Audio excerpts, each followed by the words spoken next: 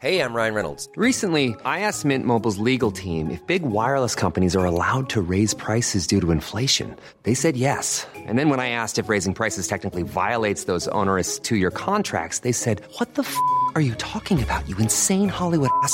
So to recap, we're cutting the price of Mint Unlimited from $30 a month to just $15 a month. Give it a try at mintmobile.com/switch. $45 up front for 3 months plus taxes and fees. Promo rate for new customers for limited time. Unlimited more than 40 gigabytes per month. Slows full terms at mintmobile.com. Millions of people have lost weight with personalized plans from Noom. Like Evan, who can't stand salads and still lost 50 pounds. Salads generally for most people are the easy button, right? For me, that wasn't an option. I never really was a salad guy. That's just not who I am. But Noom worked for me. Get your personalized plan today at Noom.com. Real Noom user compensated to provide their story. In 4 weeks, the typical Noom user can expect to lose 1 to 2 pounds per week. Individual results may vary. Wow. Nice. Yeah. What you're hearing are the sounds of people everywhere putting on Bombas socks, underwear, and T-shirts made from absurdly soft materials that feel like plush clouds. Yeah, that plush. And the best part? For every item you purchase, Bombas donates another to someone facing homelessness. Bombas. Big comfort for everyone. Go to bombas.com/ACAST and use code ACAST for 20% off your first purchase. That's bombas.com/ACAST. Code ACAST. You're done with your Oreo? Yeah, done with my Oreo. Okay, good. Do we really know what happened? The brother did. The brother, that's what I thought too. I mean, that seems like kind of obvious. Hey, do you want to talk about death? Yeah, I mean, murdery thingy. Ready. I'm always ready. Ooh. I'm ready, Freddy. Throw it down. My name's Mario. My name's Chloe. Not Freddy. Welcome to Mystery Murdery Thingy. It's the podcast. Where we talk about mysteries. And murderies. And thingies. I got a good thingy one this time. Thinga. Because I was getting kind of tired of talking about murder all the fucking time, so. Well, I have a mystery. Cool. And the it could be murder. I mean, okay, you're gonna go first. No, I think you should go first. No, you should go first. No, you should go first. I think it's the first time we've wanted the other one to go first. I can go first. I don't care. Well, just because I went first last time. I did you? I don't even remember. I think so. I never remember. I'm pretty sure I went first last time. Okay. I want to listen to your story. Okay. So we are just starting off. All right, let's do it. It's What? We're not the most highly produced podcast. It's cool. We are recording in a tent right now, so it's not a tent. A fort. It is a blanket fort, homemade. We thought we'd try a blanket homemade fort this time, y'all. So we'll see how it goes. We're experimenting. We like experimenting. With our sounds. We're constantly doing it every fucking episode. We like experimenting out of context. I know, right? All right. We like experimenting. Okay, so I'm talking about a medical mystery this time because we decided I was going to do a medical mystery. Is it gross? No, it's not gross at all, actually. Aww. But it is weird as shit and pretty cool. And it's this thing called, okay, so there's like two names for it, okay? One's kind of old-timey, even though it's not from that long ago, and one's like kind of newer. So it's called hyperthymesia. Okay. Okay. And it's also referred to as highly superior autobiographical memory, or HSAM. So highly superior autobiographical memory. So this is a I'm intrigued. Yeah. It's a very mysterious medical condition that, well, either afflicts or bestows power on a very small number of people, you know, depending on, I guess, how you think about it, right? So this condition allows those very small number of people, it's like 100 people or something, maybe throughout the world, to recall specific events, dates, and details about their lives or events that they've seen or read about. Oh, I wish I could do that. Even from years and years before. So, for example, a hyperthymestic person could tell you that, like, May 19th, 1993 was a Wednesday. Like, right off the bat. If they had lived through that time. But if they hadn't lived through that time, then they'd have no idea. Oh. Isn't that weird? And we don't know why some people can do it and some people can't. Not exactly, but we'll definitely get into some of the theories. I wish I could do that. That would be dope. That would be a cool party trick. It would be, and some of them definitely use it in different ways, like to their advantage. but it kind of affects different people differently. But for some of them, it is like probably literally a party trick.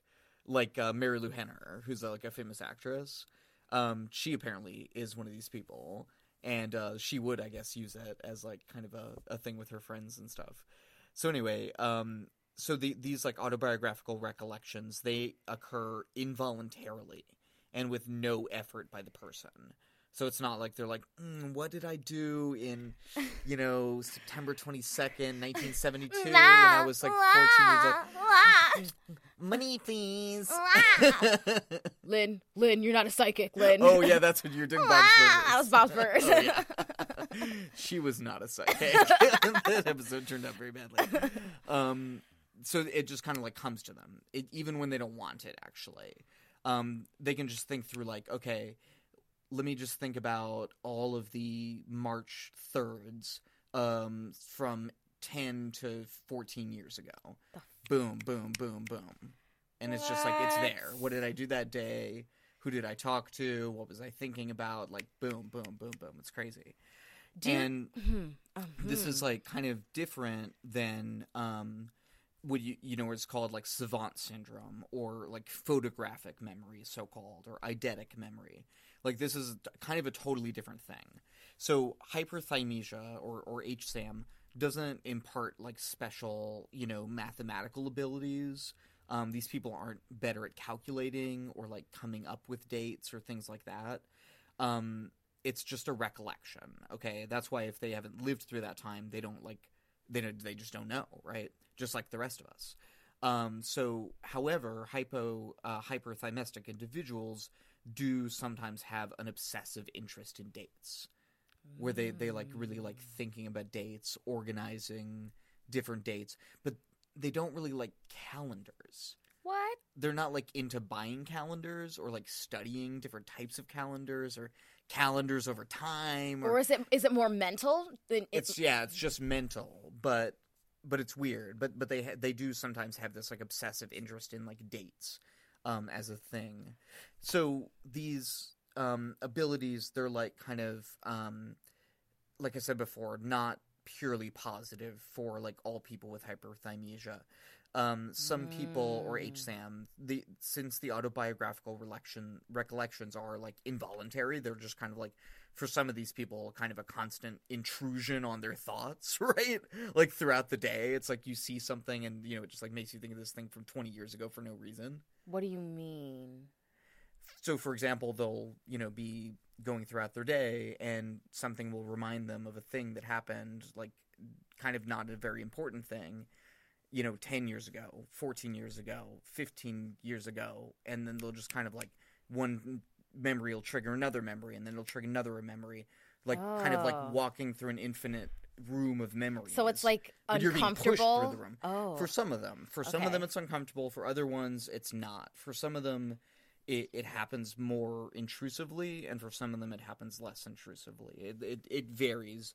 Even in the very small number of people that we have like documented cases for, which is about 11, it's pretty variable. But there are some things that are consistent, and the ability to do it involuntarily is always consistent.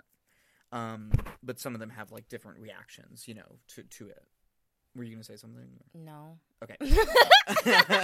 Well, I do want to say something, but I think you're going to get to it, so keep talking. Yeah. I have a feeling you're going to usually end up answering your questions, so maybe just leave them more towards the end.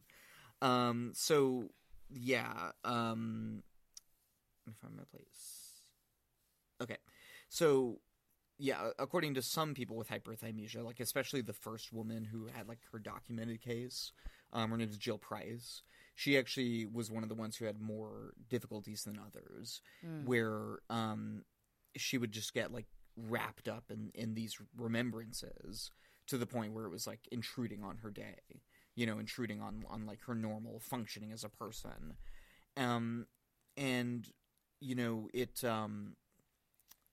It's always these autobiographical memories, like always. It's not like they remember like random facts really well. They're not what you may have heard of as mnemonists, right? MNEMONISTS. I don't. It's people who can remember really well. Like Oh. the guy who can remember pi out to over 15,000 digits or something. Or there's this Russian guy who was able to memorize like huge sets of data just like looking at them once. Or there was a woman who was a musical mnemonist who could listen to a piece of music and then play it on the piano after one listening, like a Schubert sonata or something, you know, a 20-minute piece of music. There's just different people who have savant-like abilities in terms of memory. Like, these are not those people. It's only autobiographical, but it's not important stuff. It's just like anything. I ate a sandwich on February 2nd at 12:15, like shit like that. But sometimes it's super random too, because they'll remember like not that day, but then they'll remember the day after. Or it'll be like they'll remember. Oh, it's random? It's a little bit random sometimes. They'll remember like what someone was wearing, but not necessarily what that person said. Stuff like that. It's more like what their recollections of their experience was, not necessarily the facts that were. I don't know. It's these there's like all these different types of memory. I'm puzzled. When you get into like a Wikipedia hole in this, you just like you start hearing about all these like different types of memory. I didn't realize that this like was a whole thing. But their ability, it's like specifically around this idea of like the events that happened to them during their lives. And for some reason, they're just like able to recall all of them. And you said it's involuntary, so they can't like, I don't know. So does it? Well, they can bring up ones that they want to, but it's effortless. You know, it's not like they're like trying to remember. It just comes up automatically, always. So what about like a very special day to them? Do they remember everything that happened that day, or and also the days that aren't special? It's just everything. Important events that happened, public events, but also not that important public events that happened. You said it was random, but it's random in a sense of what they remember about that day. Like you said, they remember what somebody was wearing, but not what they said. Sometimes it varies. Oh, okay. It's not like one thing or another thing. So the sort of central mystery here, right? Like we were talking about earlier. Is like, why do these people have this ability? You know, like, what is this? Why are they able to do this, and the rest of us are, like, not able to do this? Why is it such a small number? Are there more? Yeah, who knows? But part of why it's a mystery is because there just haven't been very many cases documented, right? So we just don't have that many examples of, like, to like, go on, right?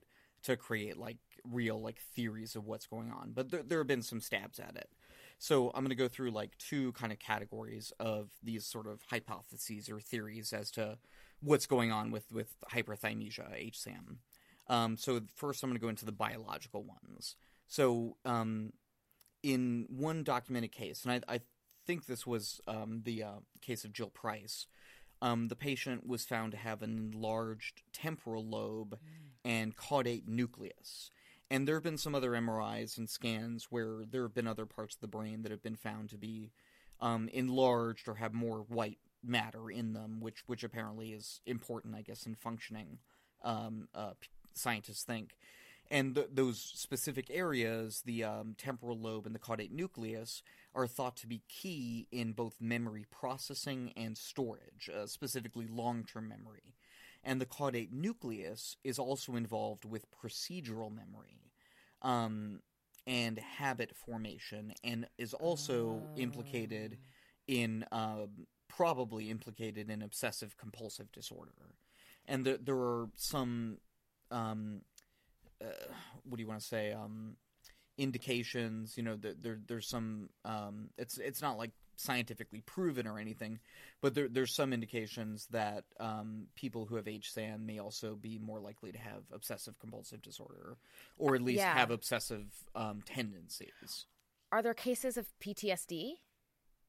I'm not sure. There's not really a link that I read about between those two things.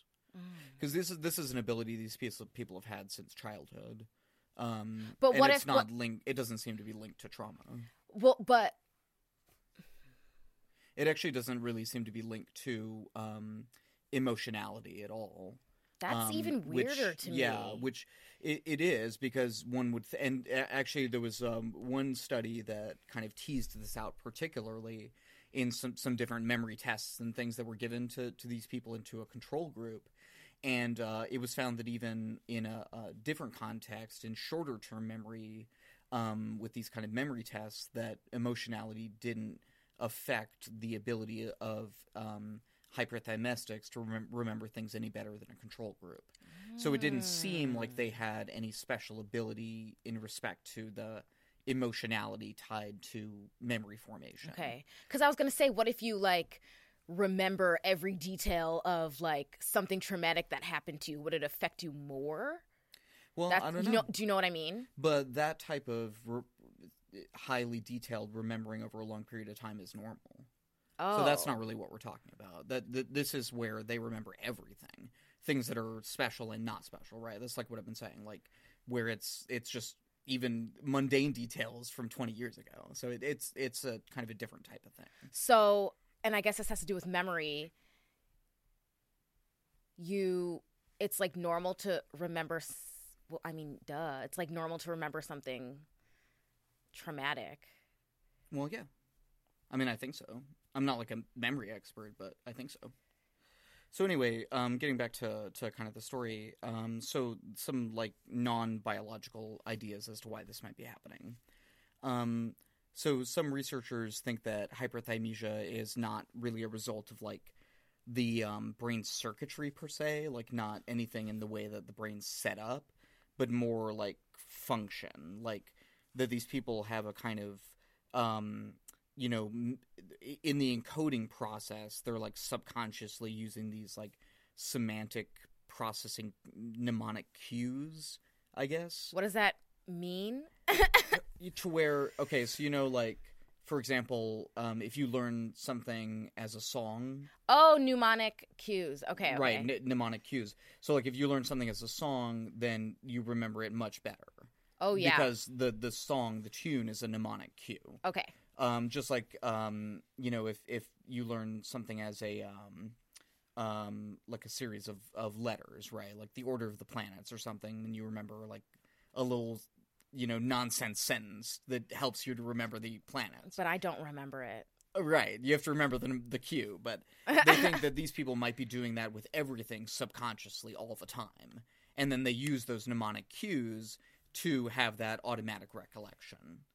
But in a way that they're not like consciously percepting what's happening. What? It's just like happening because of who knows. Because right? why? Because we don't know. know. We're not sure. That's the fucking mystery, right? Oh, that's so bizarre that it's like unconscious. It is, and that's and for and sure. involuntary. Yeah, and they think that this might be kind of like a domino effect. Where it automatically brings up one memory after another, each one triggering the other. Which does seem to be like how it functions, at least in some hyperthymistics. So this all might also have to do with another kind of mysterious condition called synesthesia. I don't know, have you ever heard of synesthesia? So it's like where there are these associations between different senses.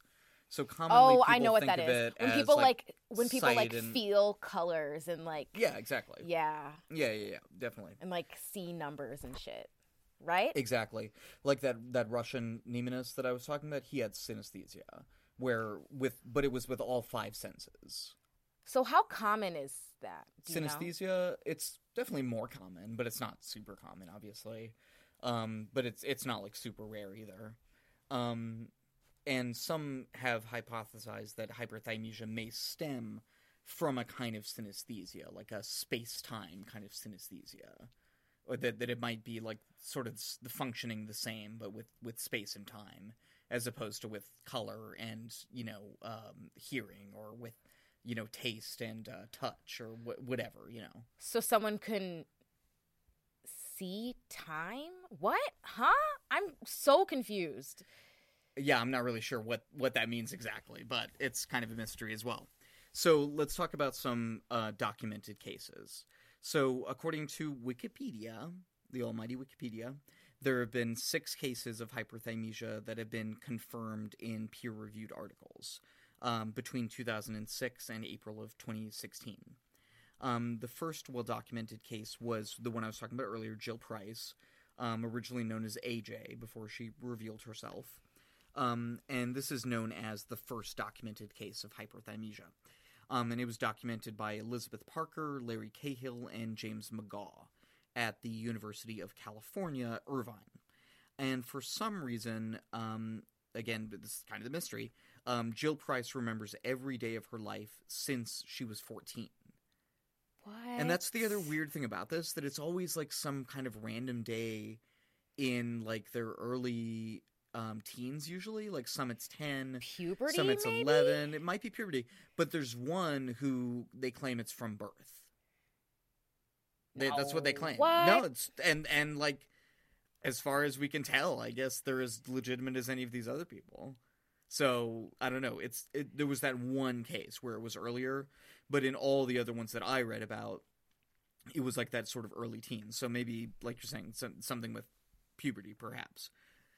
So Jill Price states that, quote, starting on February 5th, 1980, I remember everything.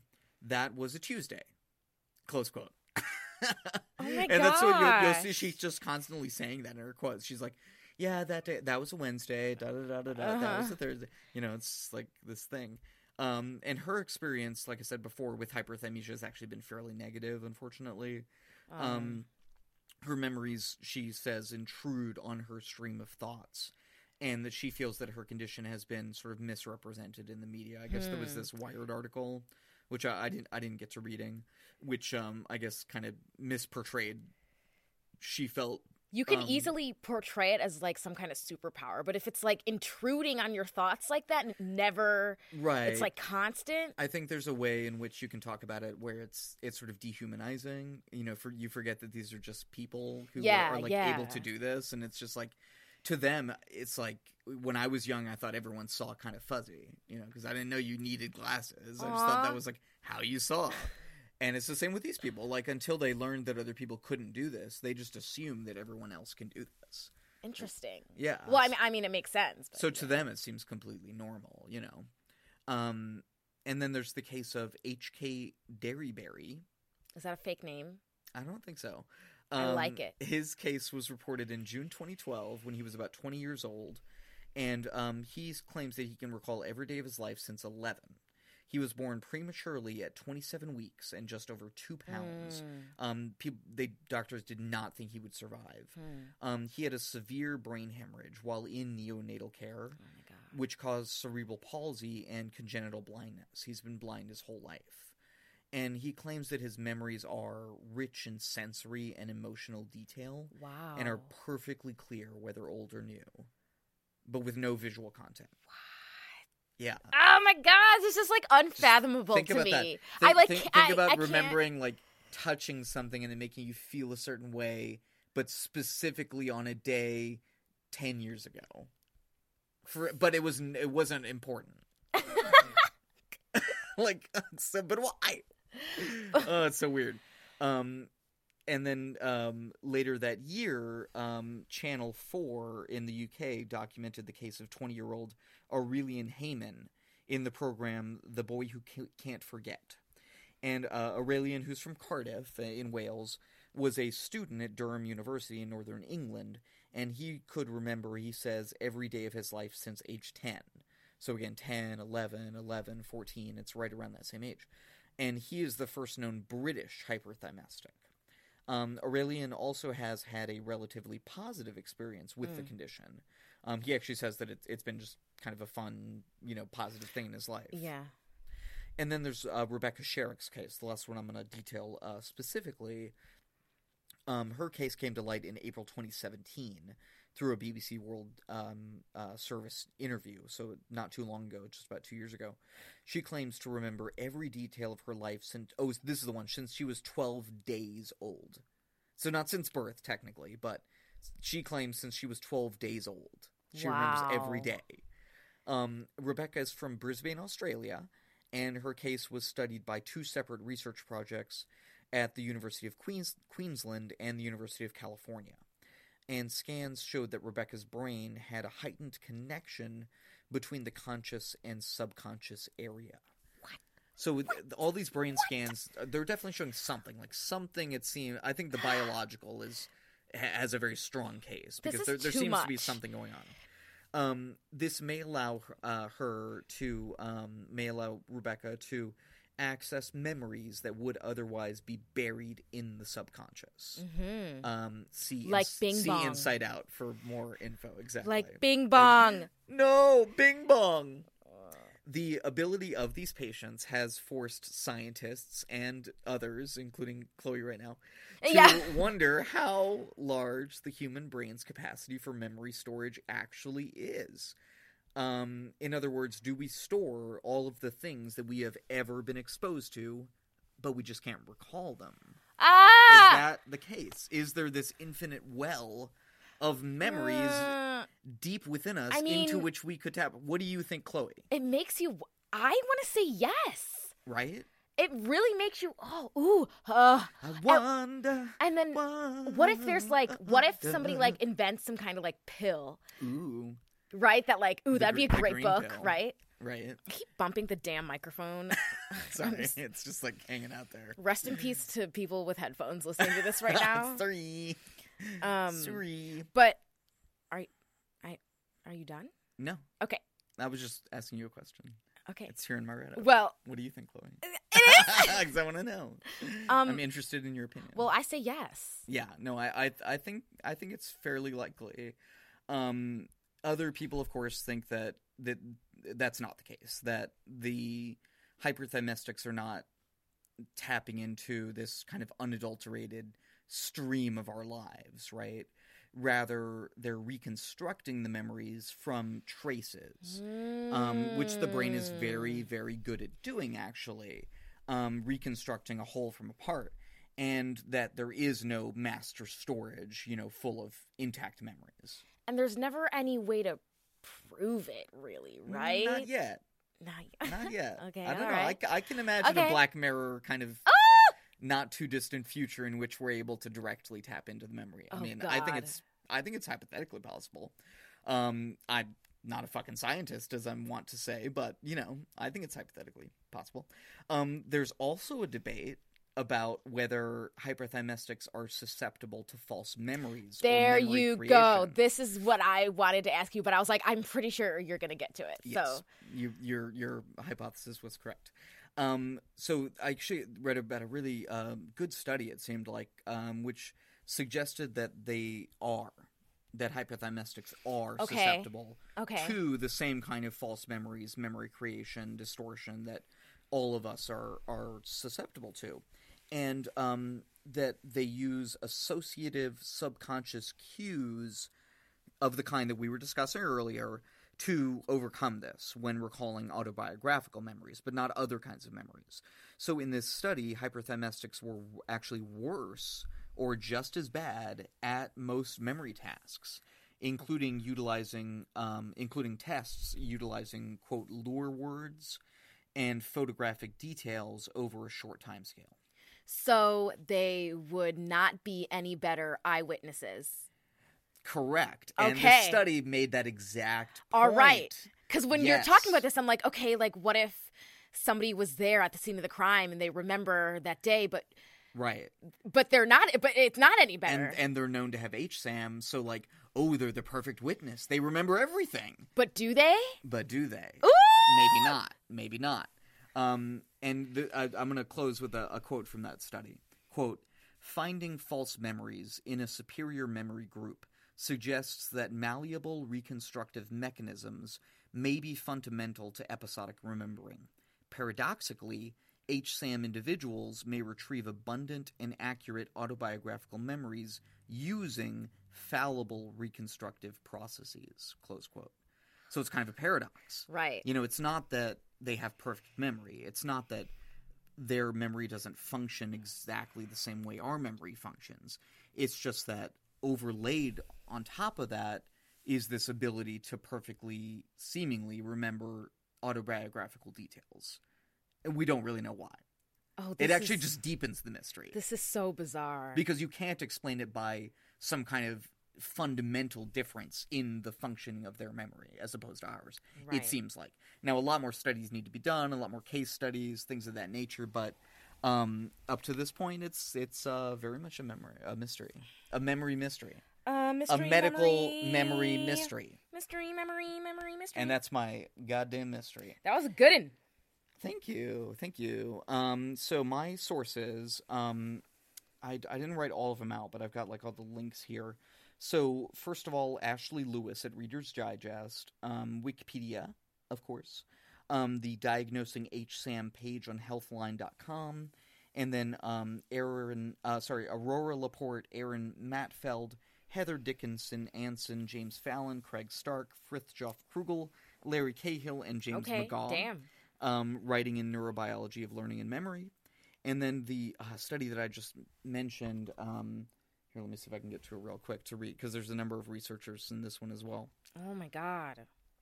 These are all, they're group projects, right? Why don't you say one person in et al.? Lawrence Petahis, Stephen Frenda, Aurora Laporte, Nicole Peterson, Rebecca Nichols, Craig Stark, James McGaw, and Elizabeth Loftus.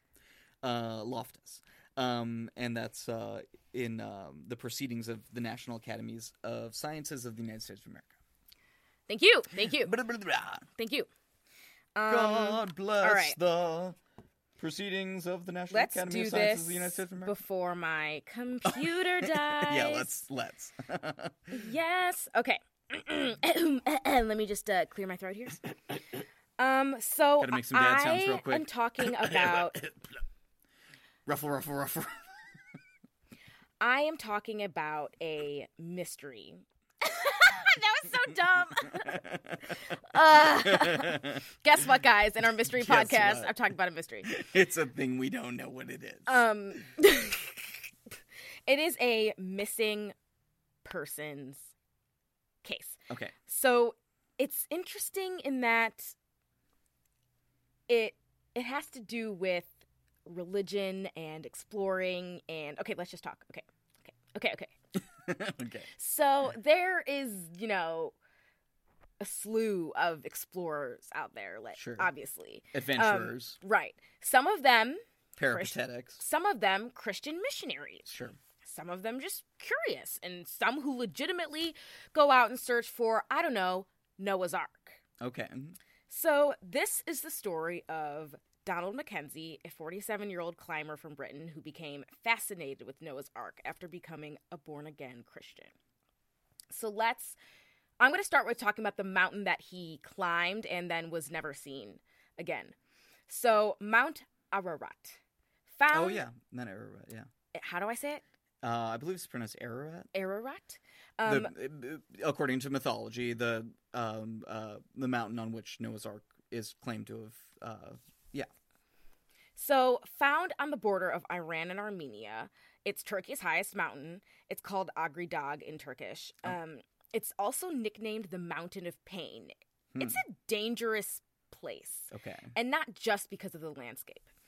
So it's, like I said, like you said, actually, for me. Hey, this is a pretty widely known thing. Okay. I didn't know. Spoiler alert from the Bible. Well, not everybody has read the Bible in detail, Mario. Well, neither have I. Oh. I'm just fucking with you. It's a lure. Sorry. I just grew up Catholic. Now I have the giggles. My growing up Catholic. I mean, privilege. I grew up Catholic, but I had never heard of this place. Oh, okay. So it's alluring because it's mentioned in the book of Genesis. Quote, "Then the ark rested in the 7th month, the 17th day of the month, on the mountains of Ararat." So some people look at this as the general region, like maybe it's over there, but some people literally think that it's on the mountain. So, and people have been flocking to this place for years, thousands of people every year, looking for the ark. And sometimes they're individual projects, and sometimes they're well-funded, sponsored, hundreds of people planned expeditions. I wonder if there's ever been a Discovery Channel I mean, series or whatever. Maybe. There probably has. I mean, Oak Island, Mount Ararat. Oh, God. We could... Oak Island. Maybe the Oak Island guys can take Oak a Island stab is at it. ridiculous. My dad loves the Oak Island show. I feel like most people like your dad enjoy... But I think he even knows that it's bullshit. But anyway. It is interesting, but... It is. And there is a real historical thing that it is tied to, as we talked about on the pod, of course. But sometimes they as an actor, I like watch it, and sometimes they like find shit, and they like hype it up to be this huge thing, and I'm like, that's a pebble. Like, it's just a rock. Oh my God, you guys petrified wood! And and they have like the music in the background. It's like all edited perfectly. Yeah, it's like, doo-doo-doo. We're going to take it to our experts over in blah, blah, blah, blah. After the commercial. Yeah, right? And they like hype it up to be this big thing. Oh my God, I bumped it again. I'm sorry. I'm just messing up the whole episode. All right. So there is a organization called Noah's Ark Ministries International. I want to say NAMI, N-A-M-I. I really don't know. I'm gonna call it NAMI. Sure. A Hong Kong-based evangelical organization. So this organization announced in April of 2010, they like had this press conference, all right, and note that there were a lot of Turkish authorities there and important people, just note that, that they have this press conference that with 99.9% certainty found Noah's Ark in an ice cave on the slopes of Ararat. But they refused to tell people, like, the exact location of their find. But Donald Mackenzie heard about this. He was like, oh, fuck you. I'm going to go see this for myself. So let's talk about Donald Mackenzie himself. So he grew up on the Isle of Lewis off the west coast of Scotland. So this was like a very conservative, religious, Irish Catholic type area. So although he grew up... Wait, did I say Irish? Yeah. You mean Scottish? That's wrong. Scotland. Oh, okay. I was like, I'm pretty sure she said Scotland, but... Scotland. So he grew up in this like conservative religious environment, but he didn't like follow those rules. He was kind of wild in this sense. He rode a lot of motorcycles. He joined up with the military. Hung out at the Harley Davidson shop. I mean, we were just talking about that. He drank a lot, got in a lot of bar fights. So he became a born-again Christian after his brother Derek convinced him to. So he kind of hit rock bottom, got in another bar fight, another drunken brawl, and his brother was like, yo, like, it's time to get your shit together, dude. So that's what he did. He kind of became, like, a self-employed missionary at this point. He traveled all over the place. He traveled to Syria, Israel, and Turkey, and he preached the Bible. He spread the word of God. And beginning in the early 2000s, that was when he started making his regular trips to the mountain in search of the Ark. So it was something that he was always fascinated, by. But after the press conference, that was when he really was like, I'm really going to do this. So he funded his trips through these like short-term laboring jobs just here and there. He kept costs really low. He climbed alone or with a trusted local friend. But he had this unshakable belief that the Ark was on the mountain. So he actually traveled and climbed for 4 years before venturing alone for the first time in 2006. But it left his friends feeling kind of uneasy. They were like, I don't know if this is a good idea. You don't have the best gear. He wasn't like an experienced mountain climber, I'm assuming. Or right. was he was more he was more of an amateur. That's what it seemed like. Before he started climbing for about 4 years before he like went on this expedition. So he climbed the north face of the mountain, which is much more dangerous than the south face. It's filled with dark pits, ice slopes, crevices, very dangerous. It's important to note that during this time, East Turkey had a lot of conflict. Still does. Specifically between the state and the rebels of the Kurdistan Workers' Party. Right. So PKK. Right, the PKK. Right. So climbing the mountain was actually banned by the military in the 1990s, but was reopened to the public in 2000. So it was shortly after that the mountain was reopened that he started climbing. Mm-hmm. So even after it opened, it still wasn't this like, it wasn't a safe place. You know, it's on the border between Iran and Armenia. There's still lots of conflict as people struggle for rights and recognition, stuff like that. There's firefights, roadside bombs, kidnappings. All these things are common. So like I said before, Donald Mackenzie was traveling to the mountain all the time. He made a lot of friends in the community, and he was familiar with the Kurdish culture and the people of the town. So Mackenzie had a complex relationship with the town that the mountain loomed over called Dogubuyazet. Did I get it? I think so. It sounded like the lady from Google. Right? Like, so he unintentionally, I believe, created some tension. He would talk negatively about the Prophet Muhammad. And you don't want to do that. Right. And about Islam in general. His friends were worried, and they were warning him, you know, you need to be cautious because this is that's a very serious thing. So let's get into his disappearance. Okay. The last his family heard from him was when he called up his older brother from Turkey, late September 2010. Told him that a storm was just dying down in the mountain, that he was going to go cook some dinner outside his tent. But he hasn't been heard from since. So lots of searches were done. A sewing kit, a pocket telescope, and a business card with an Isle of Lewis address were later found at an abandoned campsite above 13,000 feet, but they never found him. And like I said, there've been numerous searches for Mackenzie, but a body has never been found, like even to this day. Just disappeared without a trace. Yeah. Wow. And it's like people do get lost in things, but it's more common to find a body than not. Right. So it's eerie. It's very eerie. And it's also not like in the Himalayas or something where it's buried in snow, right? Exactly. You know, there's seasonal thaws, I'd imagine. Yeah. I think I read that a blizzard stopped him a couple of times, but he carried on. Yeah. So he was reported missing, but there wasn't a huge investigation. The family feels that more could have been done on like an official level.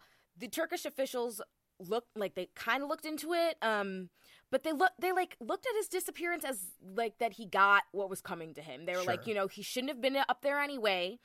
He didn't have a permit. He was climbing illegally. He got what was coming to him. End of story. He also, I just said that. Yep, he didn't have an official permit to climb. He wasn't there officially. He shouldn't have been. No, I'm just kidding. Wasn't there officially, didn't have a permit, illegal, did not have a permit, was there not officially. Why did I write the same thing 8 times in my write-up? The mood. So technically we don't even know if he died or not. Yeah, I guess. That's true. Because it's not clear whether he died or died of an accident or was killed, murdered, possibly. Very possibly. Some argue it's too dangerous to go out looking for him any further. Sure. Sending military people up there could also put them at risk for conflict with the PKK. Mm-hmm. There's a lot of territory over there. Mm-hmm. So many things inspired Donald Mackenzie's search for Noah's Ark, but one of them, like I said, was that NAMI claimed that they had found it, the organization. So his campsite was found close to where that they claimed that they had found the Ark. It was called the Red Canyon.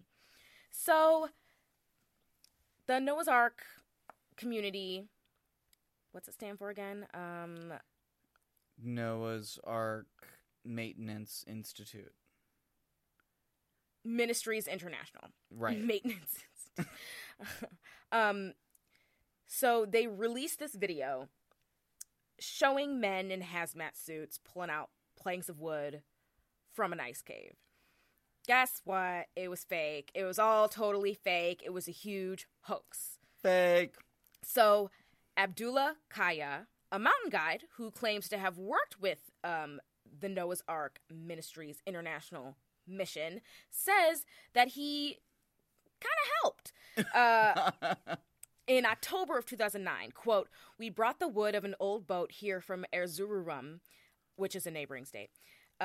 We took it up Ararat and put it inside an ice cave," end quote. But he claims that he left, that's all he did, and he wasn't really told what was going on. Okay. And he left before things really got heated, before there was total deception. But he says that the 6-person team that perpetrated the fraud received, quote, big money. Big money, big money, big money. I mean, but, like, think about it. Like, whoever discovers Noah's Ark, they're going to get paid. Well, yeah. I mean, if there is such a site that could be interpreted as Noah's Ark, yeah, of course. So, local guides began suggesting that the discovery was a hoax orchestrated by one of their colleagues, Ahmet Ertugrul, a.k.a. Parachute, who was hired by Nami. So the theory is that he, like, went in and he did a deal with the Turkish government, and the plan was to, like, build a museum with this ark and gain even more tourism. So discussion of the ark brings in tons of tourists.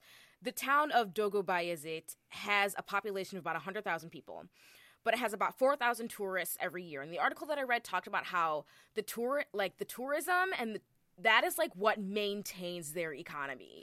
Like, without the tourists, the horsemen wouldn't have any work. Sure. The hotels wouldn't have any work. Taxi drivers, no work. It's restaurants, no work. It's a big part, of their economy. So, in the end here, there are only 2 theories. And the simplest is that Mackenzie had some kind of tragic accident on the mountain or murder. Murder.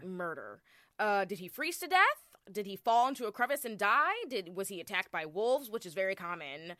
Wolves straight up eat people over there. Could be a reason why no body was found, right? But there would be bones. Oh, they don't think it was a wolf because there would be bones. Oh, I guess so.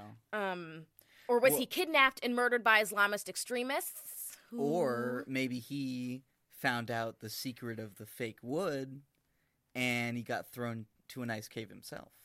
Maybe what if he got killed by Nami? What if he found the ark and then was raptured? Could be that too. Maybe he's chilling with the big J up in upstairs. Maybe it's a happy ending and he is living an eternal life at peace. Maybe he's with all the Mormons in heaven. But in all seriousness, it's a weird. It's pretty tragic. Too. It is tragic. It's a weird case. Very. It's a good one. It is a good one. So my sources are A Mystery on the Mountain of Pain. That's what the title of the article is called, right? From a website called Roads and Kingdoms, and the article was by Patrick Wrigley, and then an Irish Times article by Stephen Starr, which is a great name. It's a great name. He's very, very big right now, Stephen Starr. But yeah, Donald Mackenzie was big in that community. He caused some trouble, but he went out looking for Noah's Ark a lot. He had a lot of faith in his heart. Well, I mean, very adventurous soul. If he did die that way, I mean, he died truly doing what he loved, right? Yeah.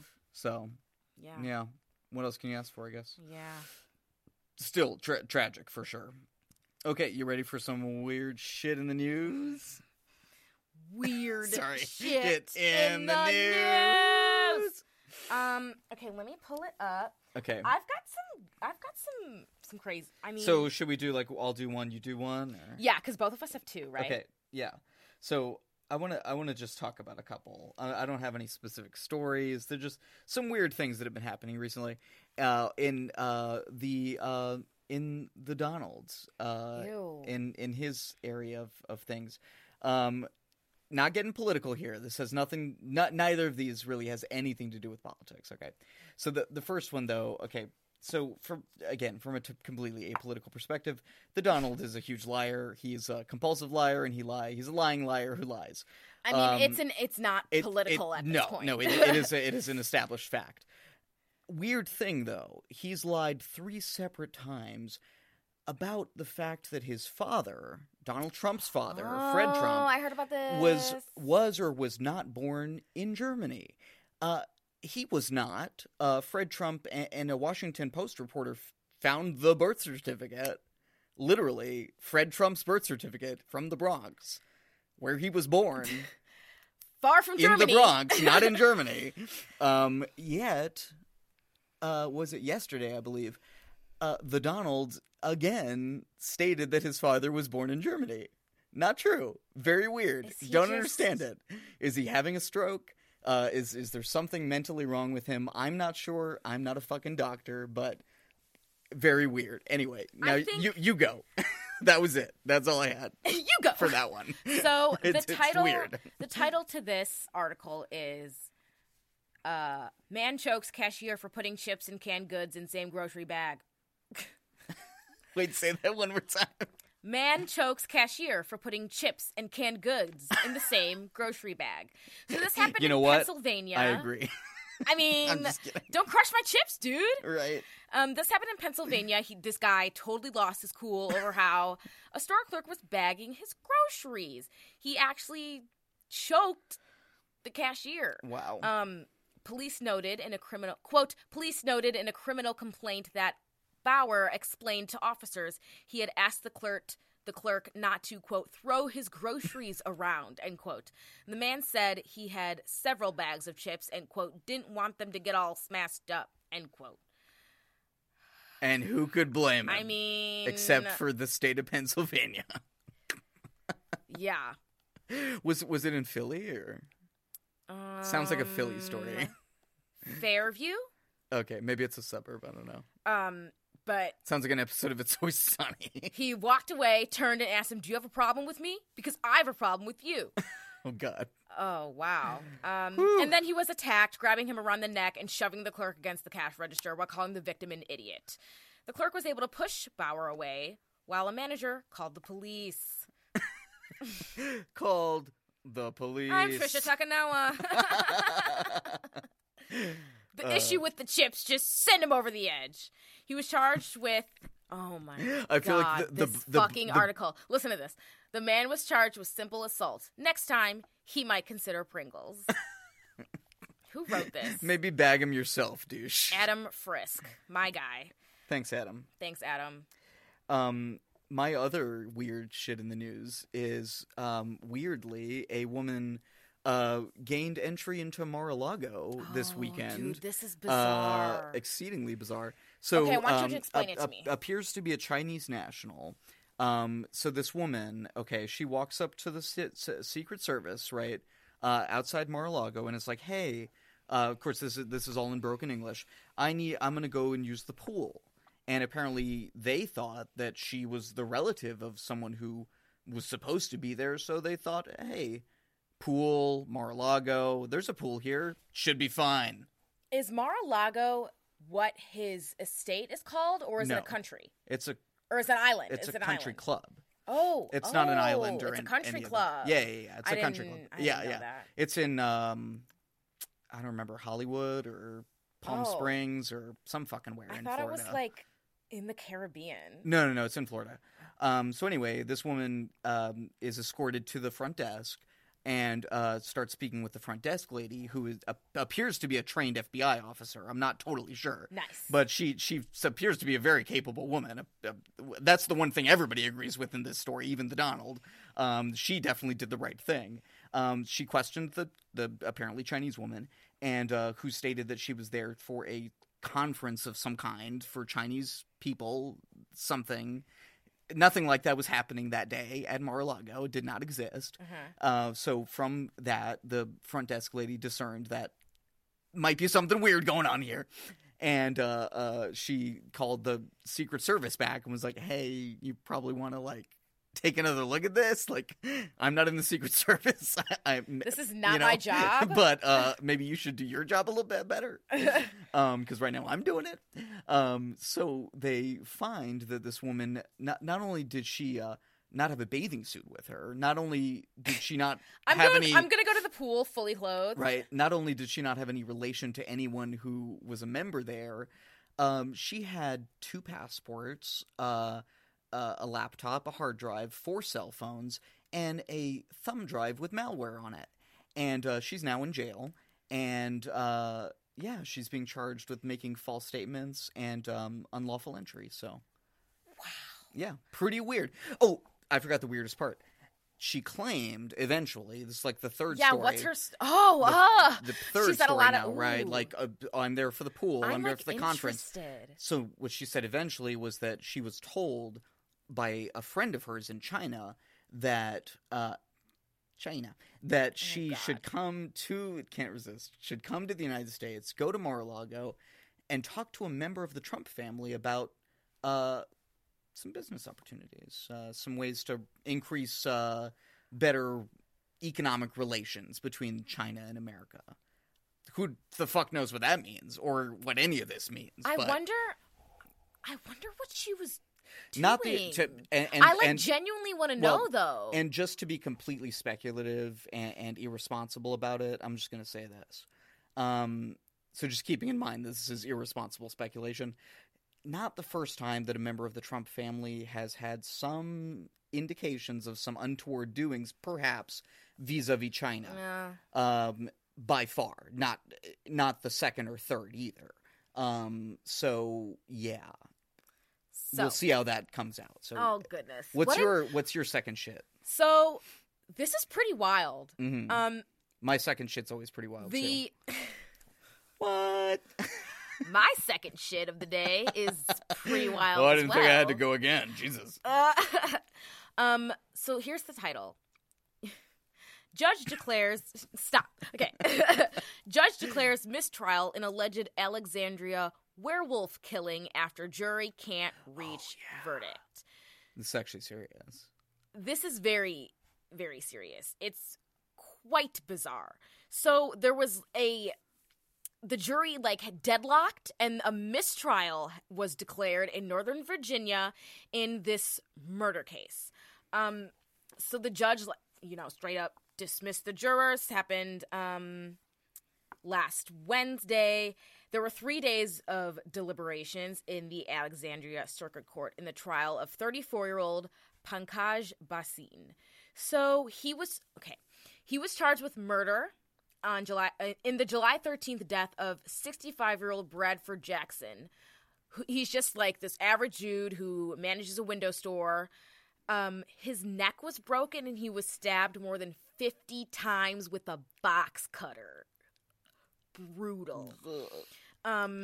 So prosecutors and defense attorneys, they agreed that Bhasin was mentally ill, but prosecutors disputed whether or not he was legally insane, and that was the mistrial. Sure. Because there's a certain standard, and yeah. So he thought that the guy he was stabbing was a werewolf. Or so he claims. It's a very, very weird thing. Yeah. It sounds very Said weird. He thought his victim was a werewolf. Senseless death. Yeah. Senseless death. They said he was suffering from delusions, and he checked out of a mental hospital near his New Jersey home, but there's a lot of misconception when it comes to declaring. It's not easy being declared legally insane. Right. It's a complicated issue. Yes. And of course, as we should always say, people who have mental instabilities or otherwise, deficiencies or whatever are, typically the victims, not the perpetrators of violence. Yeah. So, always keeping that in mind. So they agreed that he was mentally ill. Look at this murder. But the matter of the fact is, was he insane on July 13th when he committed the murder? Right. That's was he aware of his actions? Was he aware of right and wrong, like, on that day in the moment. Like, it's fucking hard, right, to prove one way or the other. Yeah. But the burden of proof, if I'm not mistaken, is on the defense in that situation, but I'm not totally sure. Because essentially his guilt is proven in the sense that, like, no one's disputing that he did this thing. It's just, was he legally responsible or not? Yeah. It's a complicated issue. So, but weird, very weird. Quote, I don't buy it. I mean, he parked around the back. He walked to the front and he's trying to say he's killing a werewolf, end quote. Jackson's friend Aaron Kennedy told the news. I don't know. Wrong place, wrong time. Yeah. Well, that's a great note to end things on. Thanks for listening, you guys. All the way to the end here. All the way to the end. Follow our social media bullshits. Hit us up on all the social medias, Twitter, Instagram, Facebook. I haven't been tweetering as much, but Patreon if you're one of the cool kids. Yes. Give us a buck. Hit us up. We have some extras coming up. Yeah, we're going to do another extra segment this weekend. A little hint, I'm going to talk about Nipsey Hussle. Oh, yeah. There's a lot going on over there. So if you want to hear my take and hear what's going on. Right. Also about music that we like listening to. Right. We're going to talk about that every week. Or every month, sorry. It's going to be a monthly thing for the extra segment. Okay, you guys. Thanks for supporting us. Thanks for listening. Yeah. Goodbye. Bye.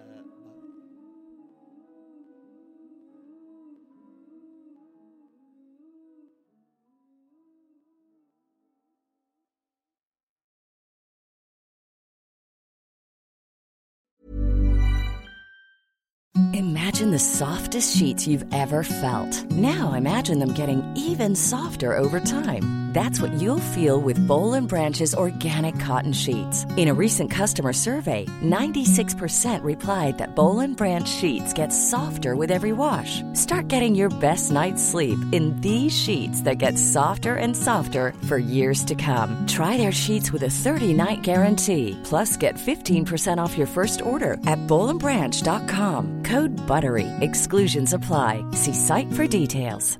Even when we're on a budget, we still deserve nice things. Quince is a place to scoop up stunning high-end goods for 50 to 80% less than similar brands.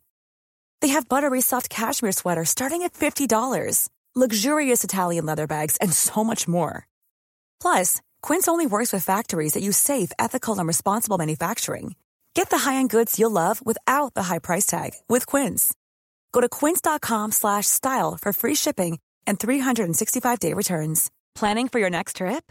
Elevate your travel style with Quince. Quince has all the jet-setting essentials you'll want for your next getaway, like European linen, premium luggage options, buttery soft Italian leather bags, and so much more. And is all priced at 50 to 80% less than similar brands.